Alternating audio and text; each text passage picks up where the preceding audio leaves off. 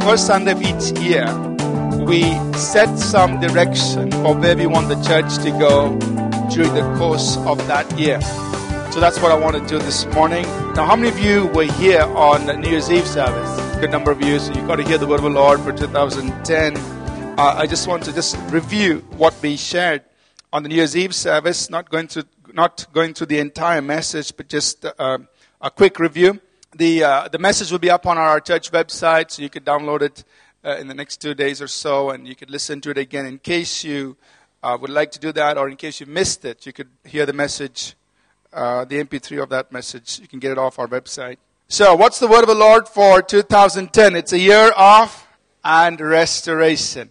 2010, a year of reconciliation and restoration. Interestingly, testimonies already started coming in. So I was like, wow, just from the first day, people started responding to it and sharing things that God has done, God is doing, or God just did in terms of bringing reconciliation and restoration in their lives.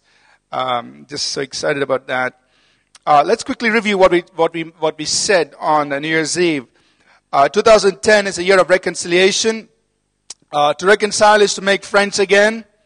To settle, to reunite, to bring together, to put right, to resolve. So God's really addressing areas of relationships in our lives, starting from the basic ones that we have at home, whether it's in the family, the marriage, between parents and children, children and parents, to other relationships that you and I are involved in, whether it's in the workplace, whether it's your friends at school or college, your colleagues, people that you work with, and people in the church, and people across churches. God's working on that this year, and God really wants us to address that. We're talking about reconciliation relationships that were unsettled, disturbed, or disconnected for various reasons. God really wants to address that and see reconciliation in those relationships. Now, of course, reconciliation will require some action. You and I need to do something to see reconciliation happen. You need to step out, reach out, apologize, or do something that you need to do to bring or to initiate reconciliation in relationships. And reconciliation will also require restitution, meaning in a sense of paying back or settling what is due or asking and giving forgiveness or keeping promises that were made but not kept. So it would require some action in this direction. The beautiful thing about reconciliation is that it will bring healing to those who extend it and to those who receive it. Amen? Reconciliation brings healing. And importantly, reconciliation will open the door for the blessings of restoration that God desires to bring into our lives. This is the key that will unlock that door to bring restoration into our lives. So if you and I have hurt or wronged someone, let's apologize, let's ask forgiveness. If you and I owe a debt, let's pay it. If you and I have made a promise, let's keep it. If you and I have slandered or falsely accused or spoken wrongly of someone, let's confess it and seek pardon. If we have caused misunderstanding or we know that there's a misunderstanding, let's make an explanation. Let's clear the air. Let's do all we can to reconcile and make peace this year. Amen? Now, let's not put it off till December 31st. Work on it now. Start looking out now in areas that you and I could, I just look at, say, God, please tell me, put your finger in on areas in my life where I need to have I need to make reconciliation, I need to reestablish relationships. It could be in church, it could be in your workplace, it could be to those reporting to you as a boss, or those you were reporting to in your workplace, or whatever, different capacities. Just let's ask the Lord and for grace to work on that. And as we do that, we can expect the blessings of restoration to invade our lives. 2010 is a year of restoration. God bringing into our life that which has been withheld from us, withheld from you. You felt that, God, this blessing should have come into my life, 5 years ago, 10 years ago, some time back in a previous season of my life. But this year, as you take steps towards reconciliation, you can expect that blessing to flow into your life. God bringing restoration of that which has been taken away from you. Maybe you once enjoyed it, but now it's gone. And God can bring it back into your life and mine as we reconcile. And God bringing back into our lives that which has been wasted away. Maybe we made mistakes which resulted in a waste of time or energy or whatever. God can bring that back into our lives. I want to encourage you and I to have faith for restoration. Many times we think it's impossible. God, how could you do that? How could you possibly restore that situation, that circumstance? How could you possibly restore it? Just this morning, after our service, one of the young ladies in our South church came up and said, she was separated from her husband, to my recollection, at least 2 years. And it was like a couple of months right after marriage, she was separated. Things just went bad, and that's it. And I used to see her in church, and time went by. They also had a child, and had not met her husband now for, I think, like over 2 years. Just this morning, she came and said, just before Christmas, the husband came back. Just before Christmas. They spent this Christmas, first Christmas in 2 years together. And it's like, wow, reconciliation, healing. Amen? So, sometimes we think like, God, how could there be a restoration of something like this? How could it happen? But I want you to have faith for restoration, whether it's in relationships or any other area. Have faith for restoration. Have faith, because God requires faith of our hearts. And always remember this, that restoration, God's restoration is always with multiplication. Amen? And God brings it back. He always brings it back much better, much bigger than what it was. Comes back to us multiplied. So expect that in your life.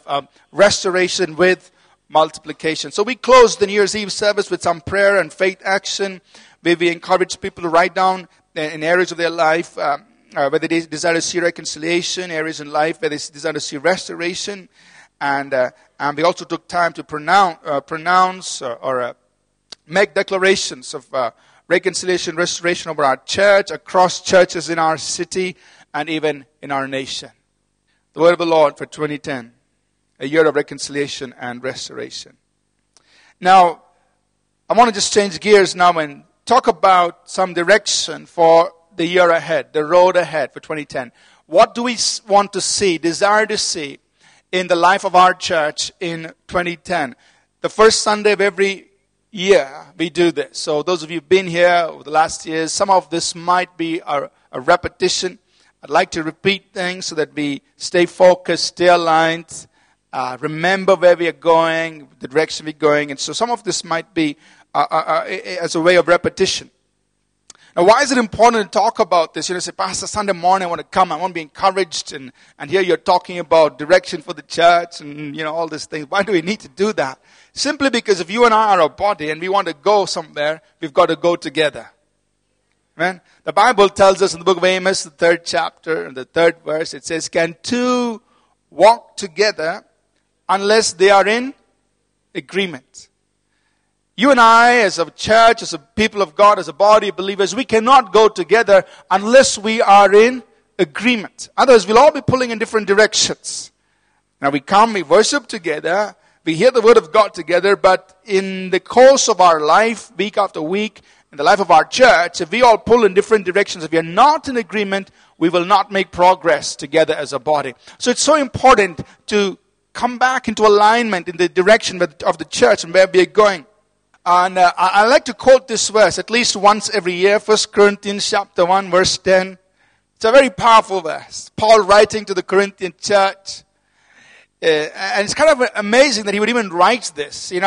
To a Corinthian church that was so segmented, so fractioned, different people wanting to do different things, pulling in all different directions. And he writes this to the Corinthian church in 1 Corinthians 1:10, and Paul says, I plead with you, brothers, by the name of our Lord Jesus Christ. Now, when he says by the name of our Lord Jesus Christ, he's getting serious.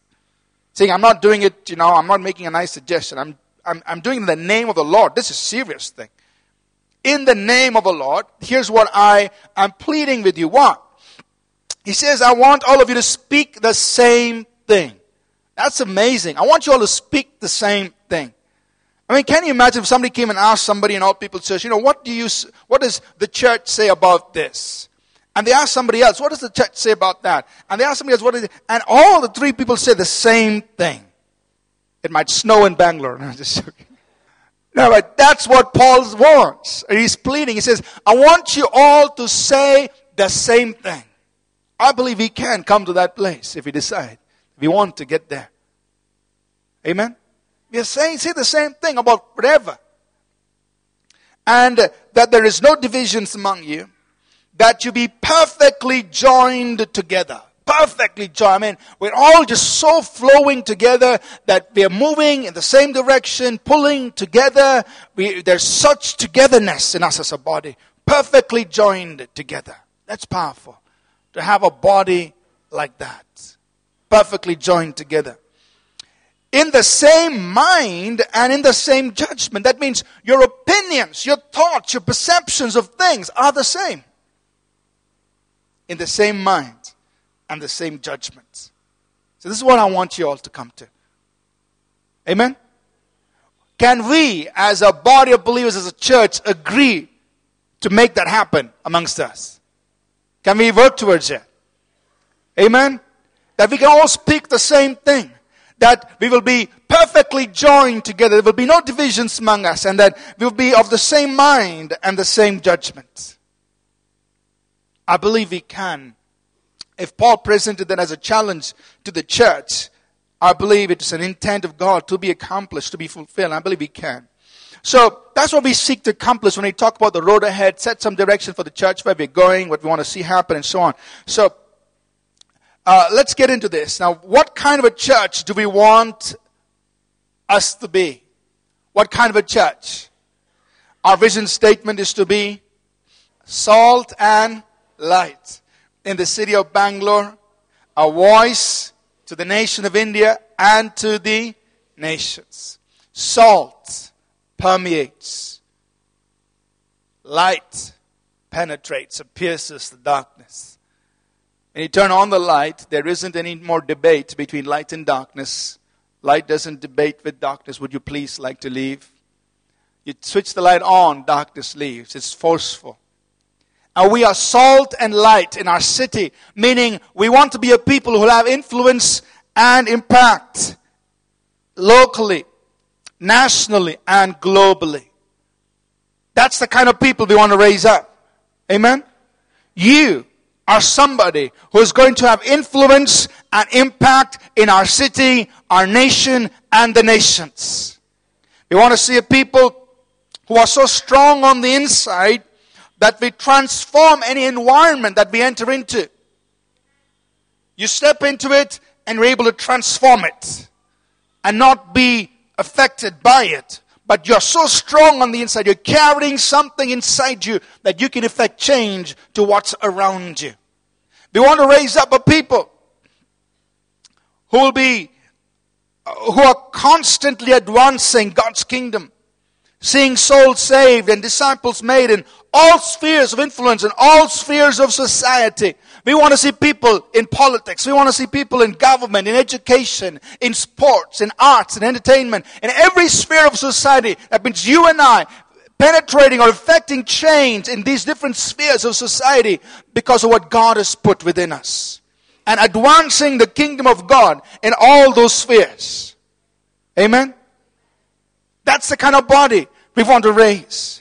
We want to see a people who are manifesting the glory of God here on earth, both in Christ-like character and in demonstration of power in signs and wonders and miracles.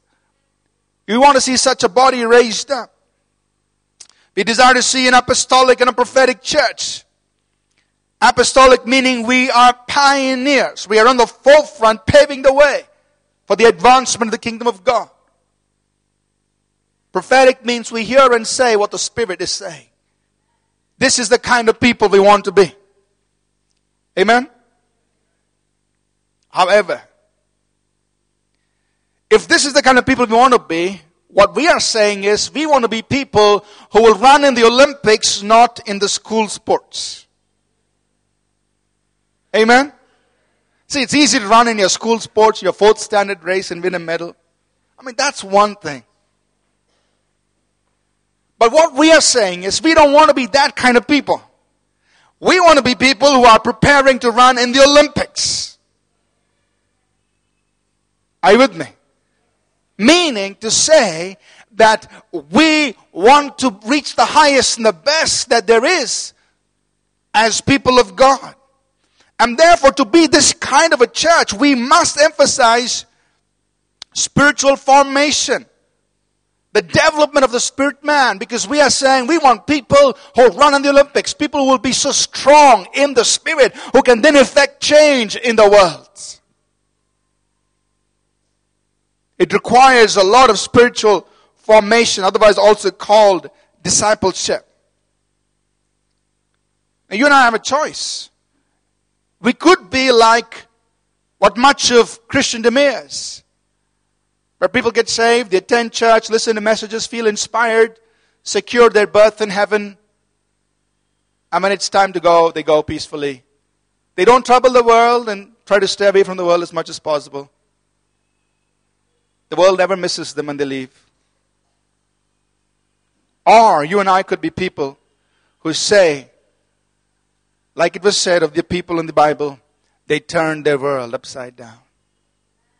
They had such influence and such impact that either the world celebrated their presence or totally rejected them. That they effected change in the world they lived in. But to be that kind of a person, it means you're saying we're preparing for the Olympics. It's going to require that kind of spiritual development to effect that change. Amen? And all of this, Jesus is our model. He's our standard. In Matthew chapter 10, verse 24 and 25, Jesus said, a disciple is not above his teacher, nor a servant above his master. It is enough for the disciple that he be like his teacher. Jesus said this, it's enough that you be like me. In other words, he's trying to encourage us, saying, listen, just try to be like me. It's enough that the disciple be like his teacher. I'm not asking you to be better than me. Just be like me, Jesus said. The disciple is not greater than the master. It's enough that the disciple be like his master. This is what we're going for. Jesus is a model. He's our standard. He's the one whom we want to pattern ourselves to. But to be like him, there is something required. What's it? Luke chapter 6 and verse 40. Jesus said, a disciple is not above his teacher, but everyone who is perfectly trained will be like his teacher.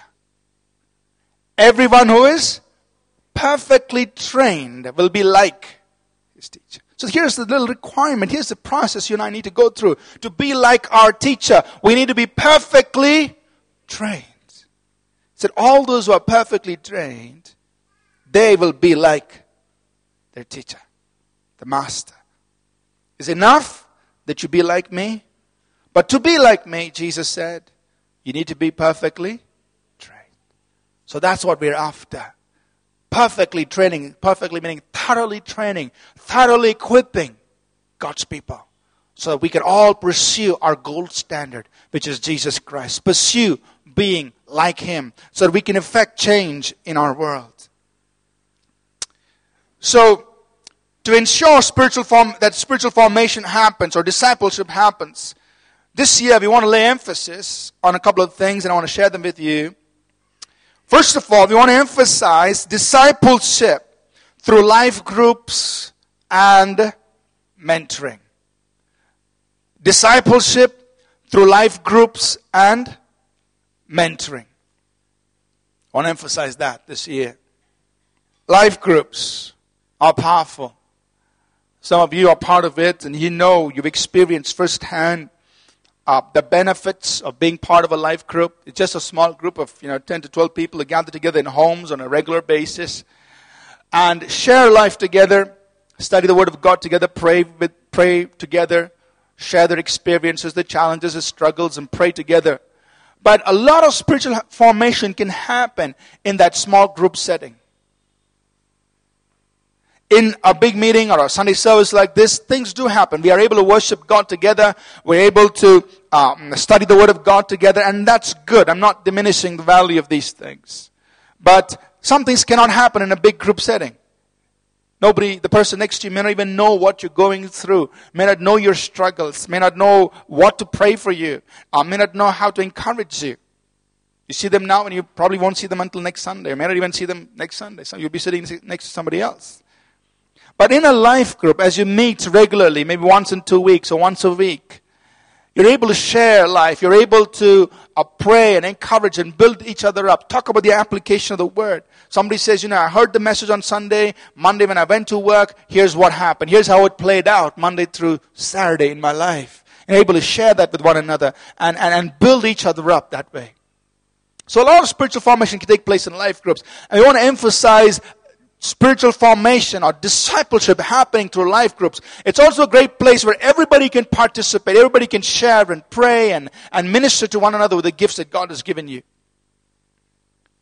And mentoring. Mentoring is just you spending time with somebody, getting to know them, and just speaking into their life whatever you know, whatever God's taught you, whatever God's done in you. And I love that process because, mentoring really just sharpens two people together as iron sharpens iron. You enrich somebody's life and they enrich your life. Amen? And a lot can happen over coffee. So all you need to do is to find a place in coffee day. Just tell them, hey, let's meet 4 o'clock at coffee day. Get a cup of coffee and talk. What has God been doing in your life? Your life journey. What have you been learning? And discipleship can happen over coffee. Just as you talk and share and pray, carry your Bible to coffee day. Wouldn't that be wonderful? That coffee day all over Bangalore City has discipleship happening. But people carrying the Bibles in, they talk, they pray, and God is doing things. You don't have to do it over coffee. You could be at home. You could meet anywhere you want. But just mentoring, meeting one-on-one with people and just sharing life and ministering to one another. Now, one of the big things is that people say, how can I mentor somebody? I'm not perfect. Here's a small secret. None of us are. The beauty of God's kingdom is this, that God uses, and you've heard this before, God uses imperfect people to perfect imperfect people. Think about it. God uses imperfect people to perfect imperfect people. You're not perfect, I'm not perfect, but God's using us to perfect each other. That's all mentoring is. Amen? Just find somebody who's able to give into your life and say, hey, can you spend some time with me? Or find somebody that you can give into and say, hey, let's just spend some time together. Let's just talk and let's just share the word of God. Let's share what God has been doing and get into the depths of God and what He's done in your life. And you, in that process, are going to help build somebody up. Amen? And evangelism will be a natural outcome of life groups and mentoring. As people are equipped, they will be bold enough to share, tell, impact other lives, step into situations where they can bring about transformation. So I believe that as discipleship happens through life groups and mentoring, evangelism will be a natural outcome. Our ability to win souls will just increase. Our capacity to win souls and affect lives will just increase as we have more disciples made. Disciples will have the ability to produce disciples. And young people, I just want to encourage you. You say, what am I going to do on the weekends? There's no Elevate. There's nothing happening the weekends. What am I going to do? Get involved with life groups and with mentoring. Be a part of a life group. Have somebody mentor you. Or lead a life group. Mentor somebody. Amen? Get involved. Do that on your weekends. Make a difference on your weekends. Now, every second Saturday, from 1 p.m. to 5 p.m., we're going to have our life group leaders and mentors meeting. So this coming Saturday, we'll have it every second Saturday, 1 p.m. to 5 p.m. Our normal venue will be the United Theological College. We'll meet there. All our life group leaders and mentors, we meet there and just, give into the life of our life group leaders and encourage them. We'll do that throughout this year. A second important thing that I want to see happen in our church during the course of 2010 is this. We want to build bridges across generations and cultures within our church. We are all people's church, incidentally. Which means we have people of all generations, All cultures, different backgrounds. Now, the South Church is kind of an interesting mix because it's a small group, about 80 people or so. It's very closely knit, and the dynamics there are very different from what we experience here in the Central Church. As the numbers increase, unfortunately what happens is we tend to get segmented or fractioned across generations and sometimes even across cultures and across tastes, likes and dislikes. Here's a group of people who like to do this, here a group of people who don't like to do this, and so there's a segmentation there. But what we want to see happen in 2010 is the building of bridges across generations and across cultural groups so that we truly are perfectly joined together. Amen? See, the more fragmented and segmented we are internally, the less powerful we are externally. A house divided will not stand, Jesus said. So we need to eliminate the segmentation, the fractions amongst us by building bridges across generations, across cultures, across groups that have different tastes and likes and dislikes. We emphasize this, or we address this in our New Year's Eve service when we quoted from Malachi chapter 4, verses 5 and 6, where God says, I will send you Elijah, the prophet, before the coming of the great and dreadful day of the Lord.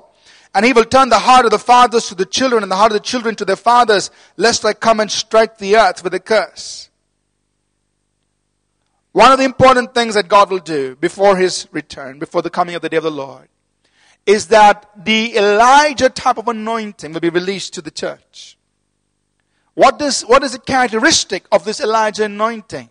He said, when Elijah comes, when he comes back with this anointing, when this forerunner anointing is released back on the church, the heart of the fathers will be turned to the children, and the heart of the children will be turned to the fathers. There'll be a building of bridges across generations. Amen?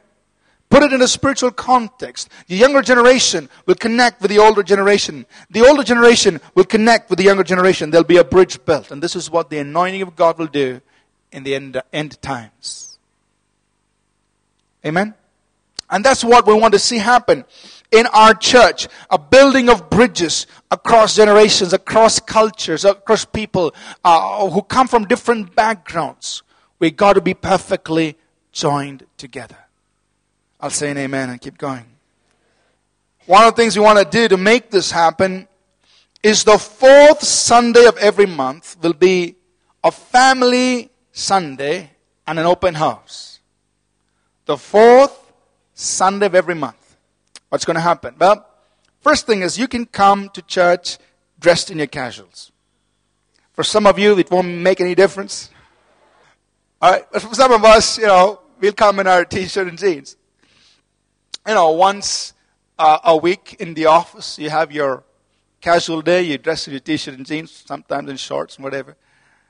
So you can do that on the fourth Sunday. It's not that we're dictating how you dress on the other Sundays. But we're just saying that we all agree that on the fourth Sunday, you will not stone your pastor if you see him in t-shirt and jeans. Don't think your pastor's backslidden. No, it's just a family Sunday. We're going to have a regular service here in all our locations. And after the service, we're going to have a lunch available. I mean, not heavy lunch, some sandwiches, whatever. We'd like you to get your sandwiches and come back here. And we're going to have open house. Meaning, we're not going to have a sermon preached to us, but we are going to share amongst ourselves. We'll have mics moving around. And we're going to share amongst ourselves and discuss and talk about a topic on that Sunday. Is that okay with you? We just pick different things that are interesting, relevant to all of us. Example, let's say, for instance, we want to talk about, is it okay to date? Let's hear from, Uncle so-and-so who is 50 years old. Let's hear their perspective on it. And then let's hear from, Johnny, who is 19, and there's no Johnny in our church, right? Who is just, waiting to date. So let's hear both perspectives, and then see what the Word of God has to say on the subject. and talk about it together as a body, as a family. So that the young people will understand the perspective of the older ones, and the older people will understand why the young people are so desperate to date. Right? And we'll be able to build some bridges across generations, across cultures. And, there might be a 19-year-old who says, I think dating will send you to hell. And there's another 19-year-old says, no, this is a God-given way. And they just same age group, but different cultures. One grew up in Bangalore City, another grew up somewhere else, in different cultures, but they're same age. They look at it differently.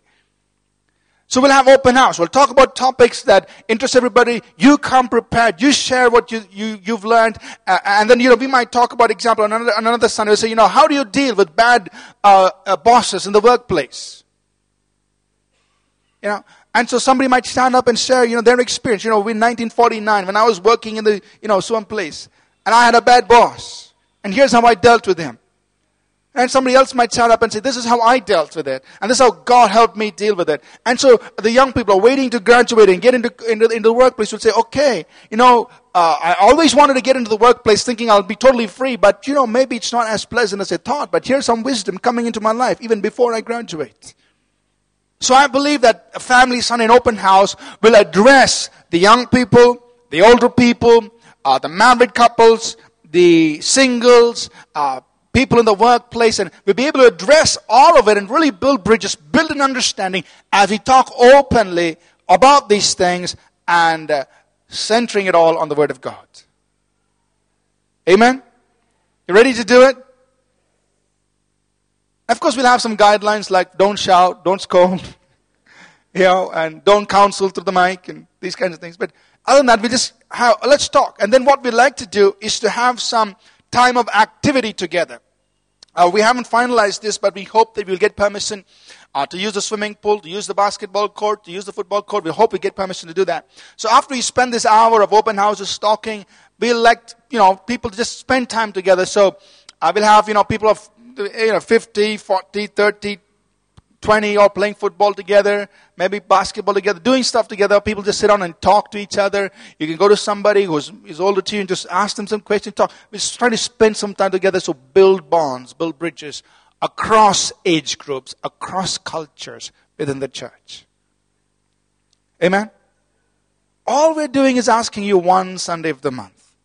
So don't say, that's the Sunday I go normally to retreats. Just move that to some other Sunday.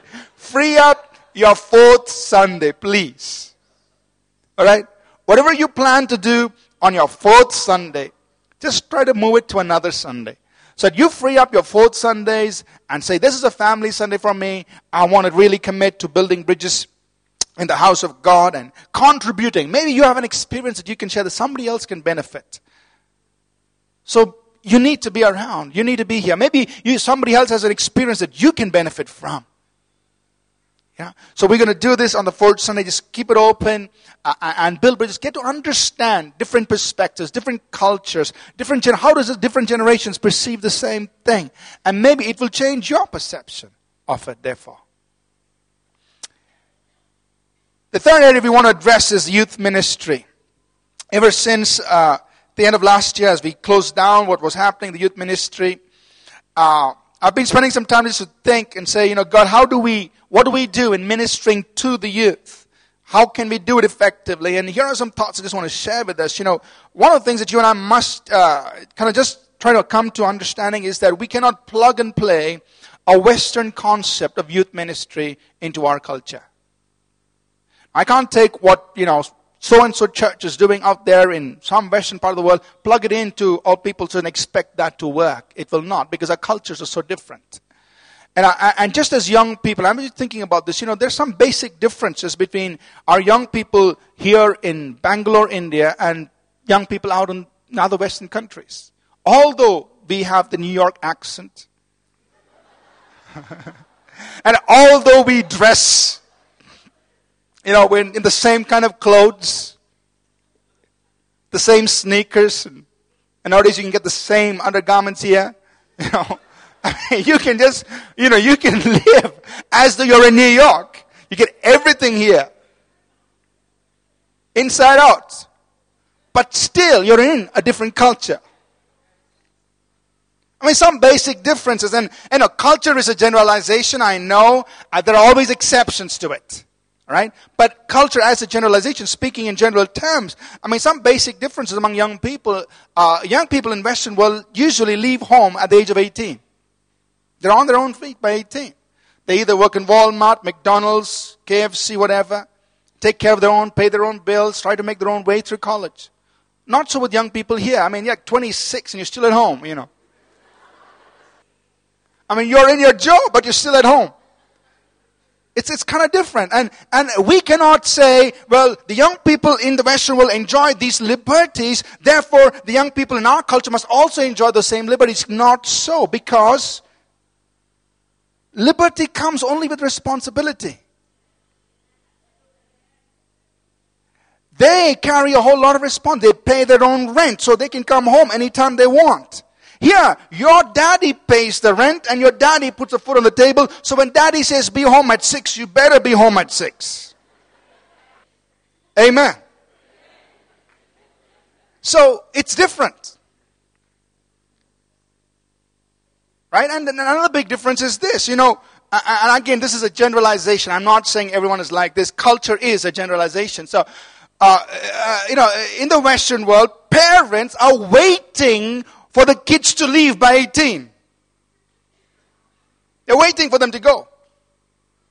In India, you get married, you can have grandchildren. I mean, they are still holding on to you. It's just different. You know.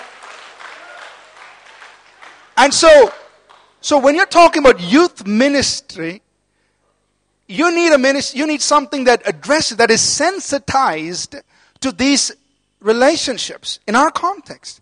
We cannot create a youth ministry that has a negative effect on these realities. Amen.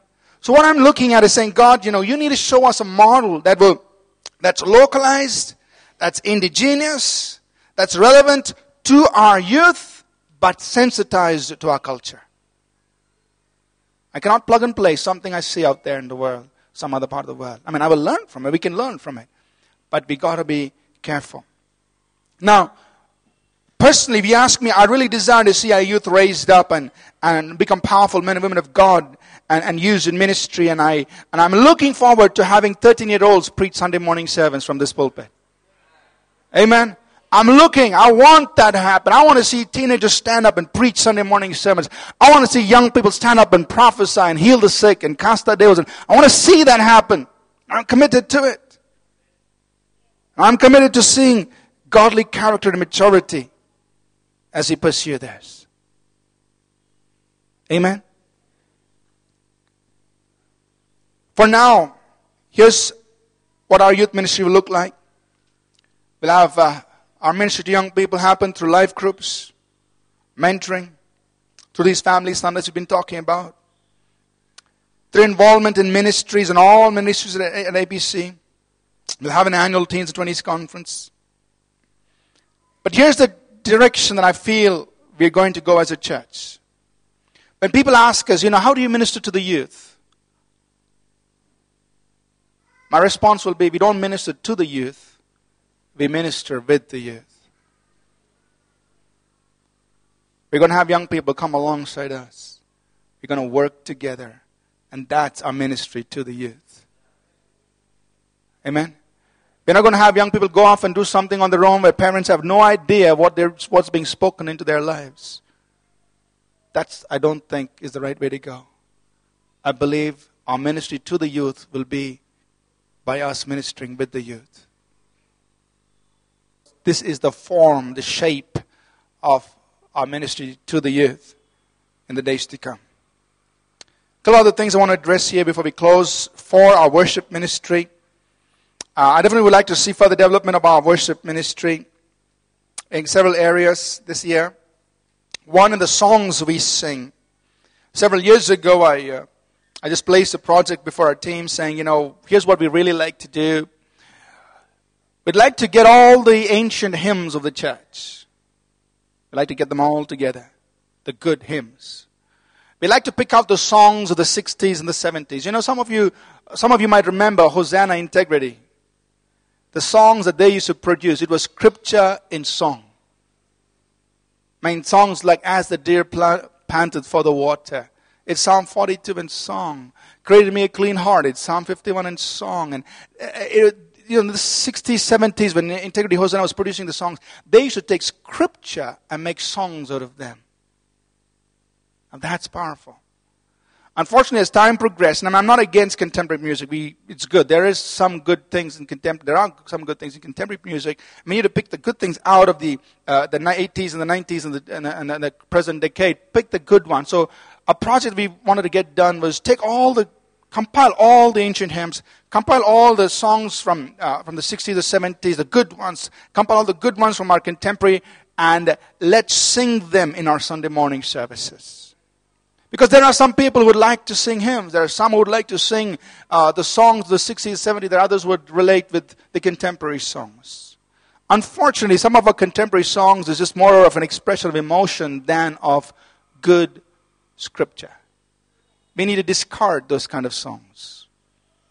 I don't want to sing what you feel. I want to sing what we believe. Amen? And so, I want this project to be completed this year. And I'm opening this project out to the congregation. If any of you would like to help in making this project happen, meaning compiling the songs from the hymns and the 60s and 70s and then all the good ones. So you validate every song that we're going to sing and create a compilation of this, and then we bring them to our worship team and say, these are what we're going to sing. If you'd like to help in this project, I want you to just get in touch with us. Just send an email to contact@apcwo.org and say, I'd like to help in this project, and we'll get this done this year. Amen? December 31st. As a few days ago, Amy and I, we went down to Richmond Town Methodist Church. 10:30 a.m. was the funeral service of Reverend Dr. Theodore Williams. Some of you may know him. We went there a little after 9:30, wanted to be there early. We just wanted to honor this man of God. Reverend Dr. Theodore Williams, he died when he was about 74 years old, just a couple of days back. Has had a tremendous impact on my life personally. I remember when he had such an emphasis on missions. Every message he would preach was probably about missions and just motivate people to serve God and to make their life count for the kingdom of God. And I remember as a 13-year-old, 14-year-old, every Monday morning, tuning in to Back to the Bible. And Reverend Dr. Williams would preach every Monday morning on the radio. And almost every message was on missions. And I could say very clearly that my desire to serve God was really largely influenced through his ministry. And so we went on December 31st morning, went to Richmond Town Methodist Church just to honor this great man of God and the life he has done, the life he lived, and what he's contributed to not only the Methodist Church, but to the body of Christ in India. We went there, and Richmond Town Methodist Church, for me personally, that Methodist Church is a very sacred place.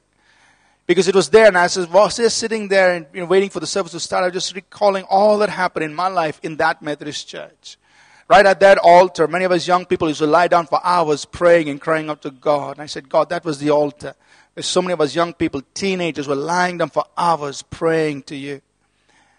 And I thought about Stephen's Hall, read the hall right next door. I said, God, for a period of a year or 2 years, every Saturday I used to be locked up in that hall, morning till evening, studying the Word of God. It was in that hall I learned Romans chapter 6, 7, and 8. It was in that hall, God, as a teenage boy, where I discovered many of the deep things of the Word of God. And every Saturday evening, for a period of 2 years, I conducted a Bible study in that hall. I looked at the pulpit. I said, God, as a 13-year-old, I stood in that pulpit and I preached in the morning service and the evening service. So to me, that Richmond Town Methodist Church is such a sacred place and brings back such powerful memories of what God did as I was growing up. But then we opened the hymnal and we began to sing that song, Take My Life and Let It Be. I could hardly sing it. My eyes filled with tears. I said, God, what a powerful hymn. And we sang it the Methodist way, not the modern way. As we were singing that song, I said, God, what a powerful hymn.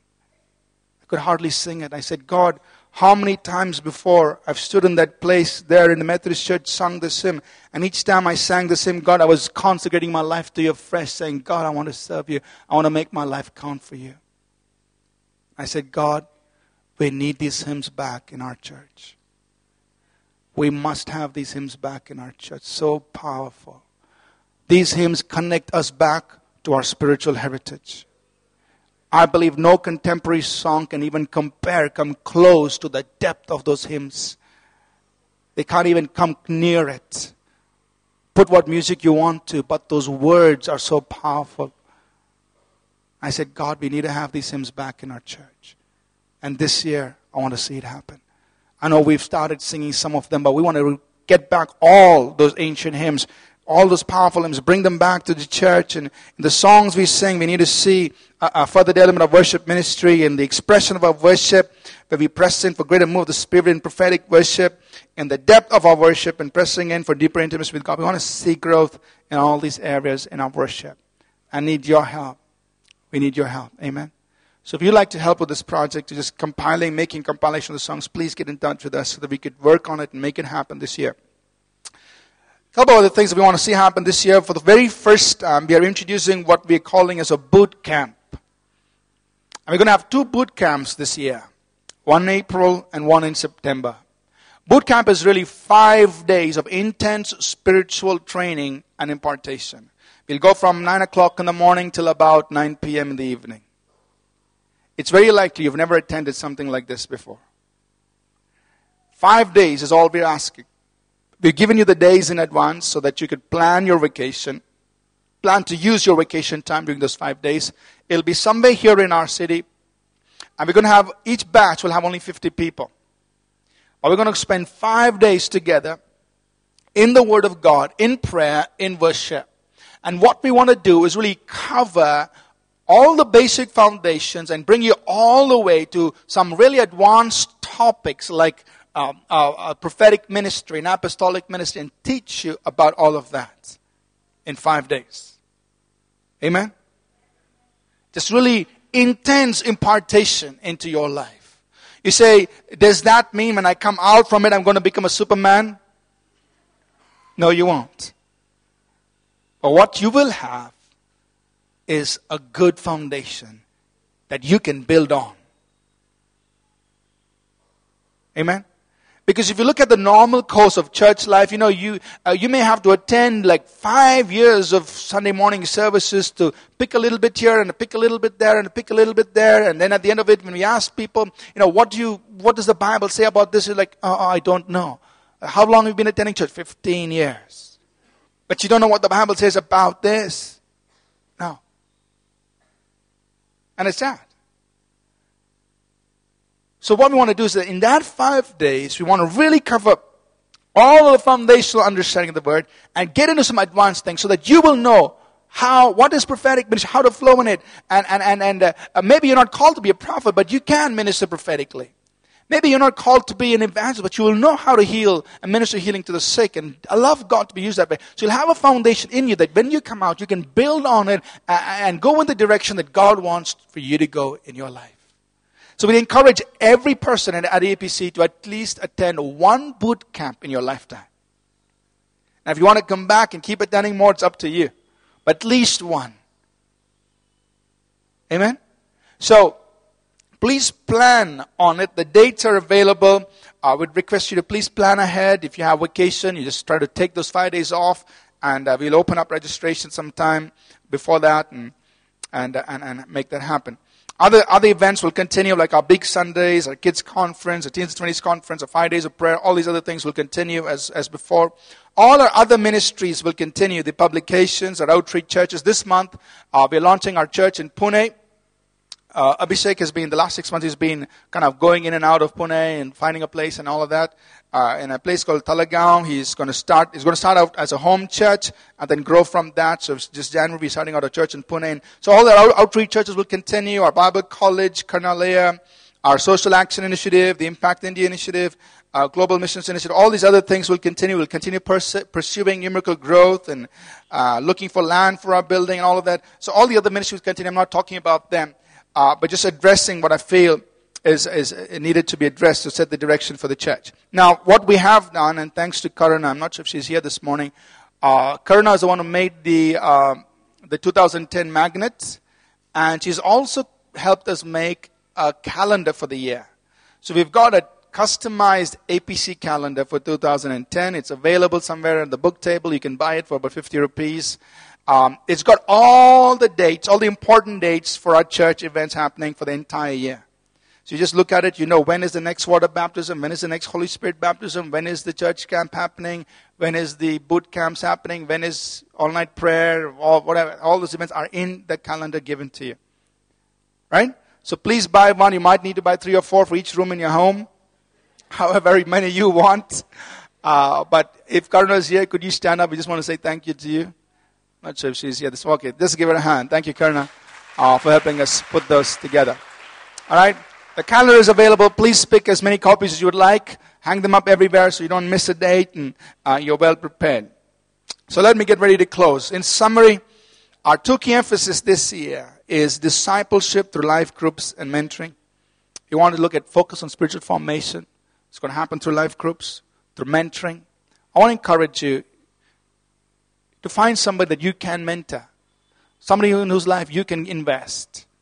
Or find a mentor for your life. Somebody who's gone on before you, whom you feel can impart in your life. Say, hey, can we just spend time once a week, once in 2 weeks, or once a month, whatever works. Just spend time. Find a mentor or be a mentor. I want to encourage us to build bridges. We need to be perfectly joined together as a body, as a church. Build bridges this year. So what's your response? This year, as we focus on discipleship to life groups and mentoring and building bridges, here's what I want to challenge you and I. Let's become zealous for the house of the Lord. Amen? Let's have zeal for the house of the Lord. Now, one small change we're going to make. It's a very small change. You know, one of the feedback that we've got from people is, I don't bring my Bible to church because the scriptures are projected on the screen. So we're going to change that. Starting from this slide. What we want to encourage you to do is to bring your Bible. Now, if you want to have your Bible on your mobile phone or a PDA, that's up to you. But I just feel there's something, I almost want to use the word sacred, but there's something good about carrying your Bible with you to church.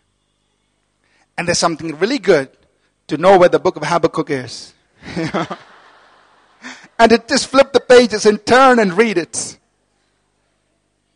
You know, thank God for technology. I'm not against it. I'm all for using technology. But, you know, if technology is going to cause me to lose something, I prefer holding on to it. Amen? So I want to encourage you to bring your Bible to church with you. And we're going to turn in a minute to read scripture. Is that okay? Let's turn to Psalm 69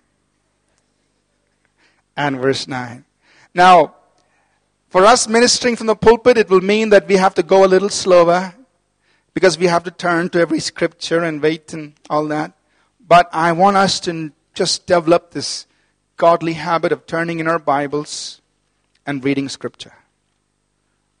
So please turn with me to Psalm 69 and verse 9. Here's David saying this. He says,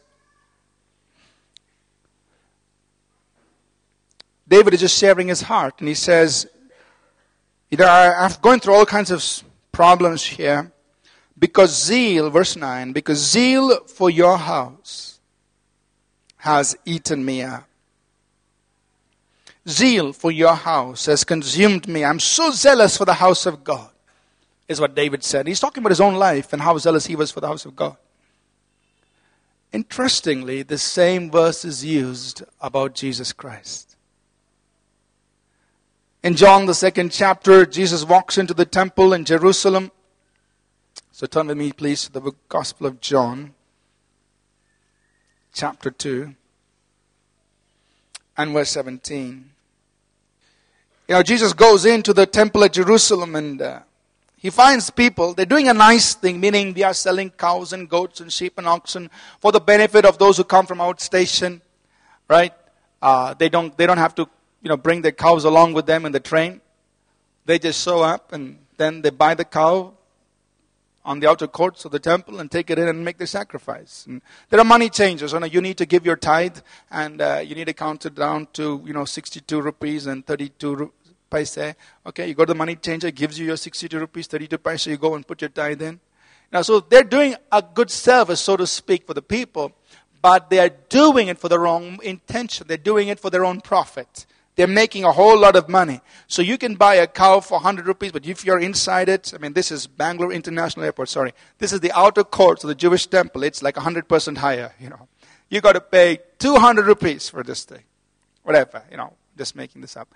But, so they're making money out of it, and Jesus doesn't like that. So he comes, he chases them out of the temple, he overthrows the money changers' tables, and then he says, you cannot make my Father's house a house of merchandise. Matthew records it a little differently. He says, my house shall be called the house of prayer for all nations. In other words, this house is sacred. It has to be used for the purpose it is intended. And then the disciples remember and say, hey, this is what David said. Zeal for your house has consumed me. Zeal for the house of God has so filled my being. And they said, this is so true about this man, Jesus. So I want to challenge you and me this morning. Let's become zealous for the house of the Lord. Now you and I can come and attend service, once a week and listen to some message and sing some songs and go away. But don't allow 2010 to be that way. Let zeal for the house of God consume you. Become zealous for the house of God. I'm not saying for All People's Church. See, when you get to heaven, nobody's going to say, oh, you're from All People's Church. Come. All People's Church is just a name here on earth. But the house of the Lord is in heaven. What you invest in the lives of people, you will take into eternity. Because you'll see them there. Amen. Become zealous for the house of God. Who's the house of God? The people around you. They're the house of God. Serving them, giving into their lives, praying with them, sharing life with them. That is being zealous for the house of God. I want to encourage you and me. We've set some direction for the church. Here's what we're going to focus on. But this cannot happen without your involvement. This cannot happen without you and I being zealous for the house of God. Amen. Let's rise to our feet. And as we pray, I want to challenge you and me. Saying, God, I want to become zealous for the house of God. Let zeal for your house fill my being. Let me give of myself even more freely than I'm ever given before for the sake of your house, for the sake of your people, for the sake of your kingdom. I want to be filled with zeal for the house of God. Can we just have our worship team up, please? And as we just spend a few moments before we close. We've set some direction for 2010 this year. I want to focus on spiritual formation, strengthening God's people, and knowing that lives will be saved and other lives will be affected. Then we can equip people to do that. This morning, would you just pray and say, God, I want to become zealous for the house of God. Zeal for your house. May it consume me. May it fill me. Stir up my desire to see your house built, your kingdom come. Let me go, Lord, from just being a passive attender to being a contributor to the house. Becoming zealous for the house of God. Holy Spirit, we just invite you to come and stir up a passion. Stir up our zeal for the house of God. May it consume us. May we become passionate about the house of God. But seeing the house of God become a house of prayer, seeing the house of God become a house filled with His glory, or seeing the house of God become salt and light, or seeing the house of God effect change in our world.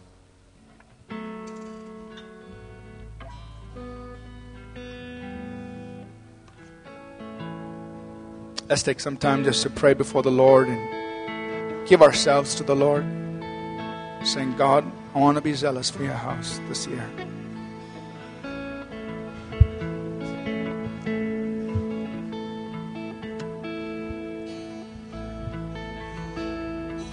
Not going back, I'm moving ahead. I'm here to declare to you, my past is over in you.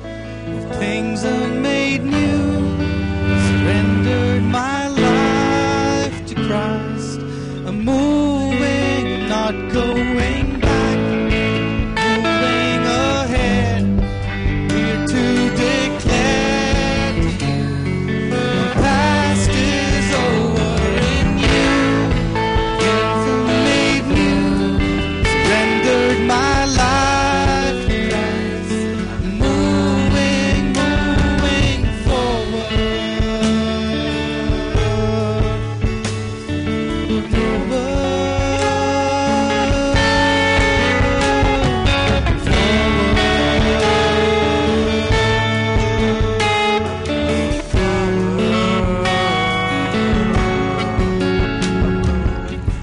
What a moment, you have brought me to such a freedom. I have found in you, you're the healer. You make all things new, yeah, yeah, yeah, yeah, yeah. I'm going back, moving ahead, here to declare to you, the past is over in you. You've been made new, surrendered my life to Christ. I'm moving, not going back, moving ahead, here to declare to you, the past is over in you. Things are made new, surrendered my life to Christ. I'm moving, moving forward, forward.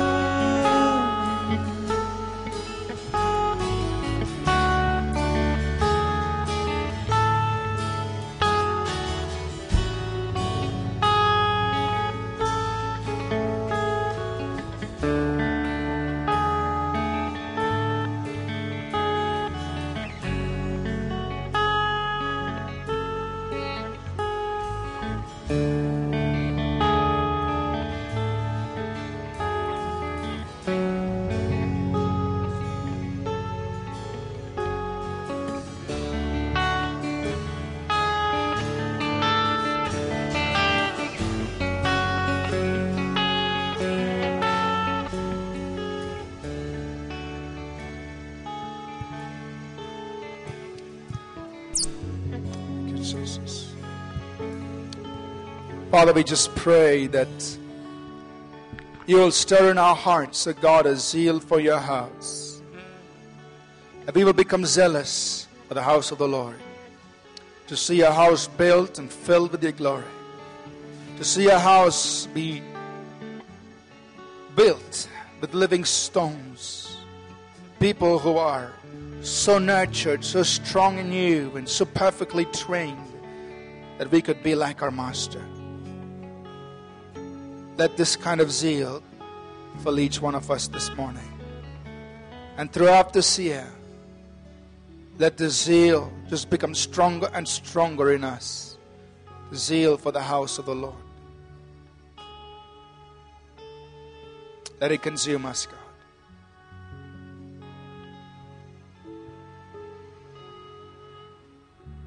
Father, we just come at our journey as a body, as a church, to you this year.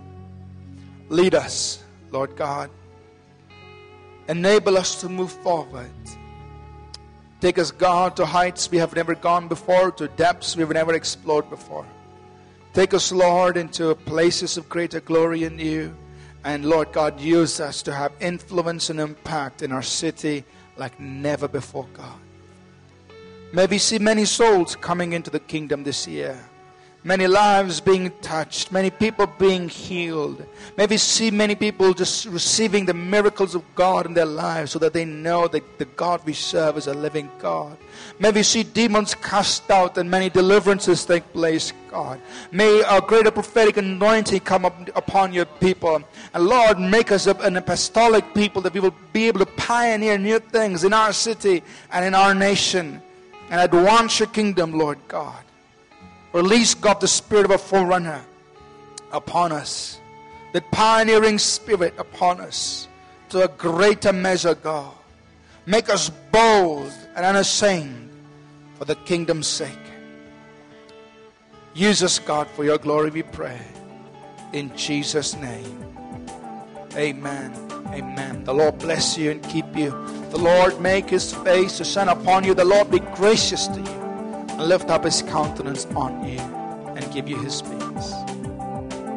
In Jesus' name. Amen. We trust that this message was a blessing to you. We'd love to hear from you. You can email us at contact@apcwo.org. Also visit our website www.apcwo.org for additional resources. Thank you for listening and God bless you.